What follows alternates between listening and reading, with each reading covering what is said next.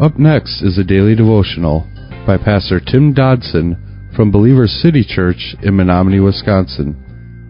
To subscribe to the podcast, visit streetlevelradio.com and click on subscribe.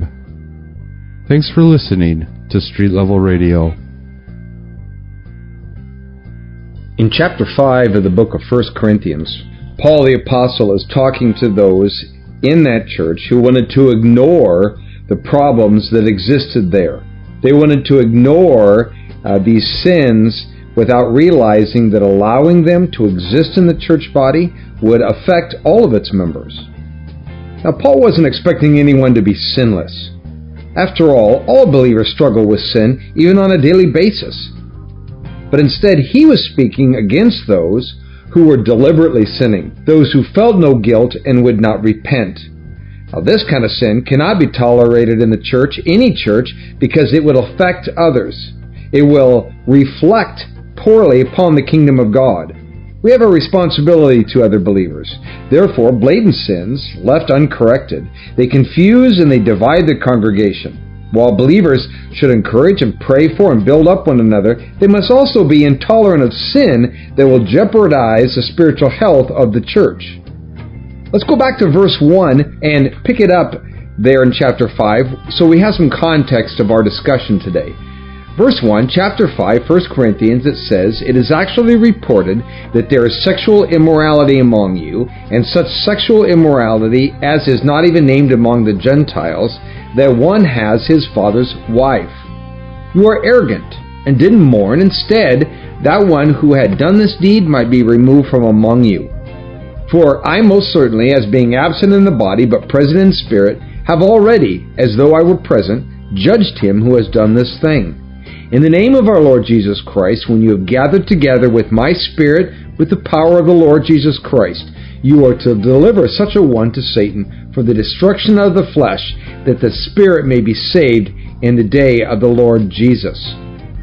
Now going on, in verse 6 says, "Your boasting is not good. Don't you know that a little yeast leavens the whole lump? Purge out the old yeast, that you may be a new lump, even as you are unleavened. For indeed Christ our Passover has been sacrificed in our place." Now picking up new today, verse 8, "Therefore let's keep the feast, not with the old yeast, neither with the yeast of malice and wickedness, but with the unleavened bread of sincerity and truth." Now this is a lot of what we call church talk or Bible talk, but to bring this into focus, into language that we can understand, the feast that Paul here is referring to is the Jewish feast of unleavened bread. Now part of this festival was the people were to practice a ridding of their house of all leaven, or what we would call today yeast. So you go through your whole house, get all the yeast out of your house, because this is symbolic, but yeast, you see, was a scriptural picture of sin. Therefore, symbolically, it was to be removed from everyone's house to represent a new commitment to holiness and purity. This festival occurred prior to and in preparation for the Passover celebration, which would then follow. Now, the Passover was a feast that would require a sacrificial lamb. Now, that clearly plays into our redemptive picture. For our Passover is completed through the act of our sacrificial lamb. Jesus died for our salvation and our purity, and ultimately for the sanctification of the body of Christ, the church. Therefore, we are not to allow sin to camp in our midst with our knowledge in any point at any time. If we do, what we are effectively doing is tainting the body. It renders Jesus' act upon the cross, empty. I mean, it's not enough for a person to exercise one's love as believers and church community. We must experience and embrace His love. His way is narrow, pure, and holy.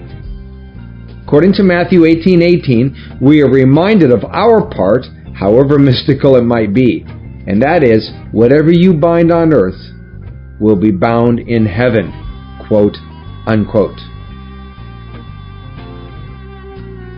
That was a daily devotional by Pastor Tim Dodson from Believer City Church in Menominee, Wisconsin. For more information on Pastor Tim Dodson or Believer City Church, visit believerstogether.com.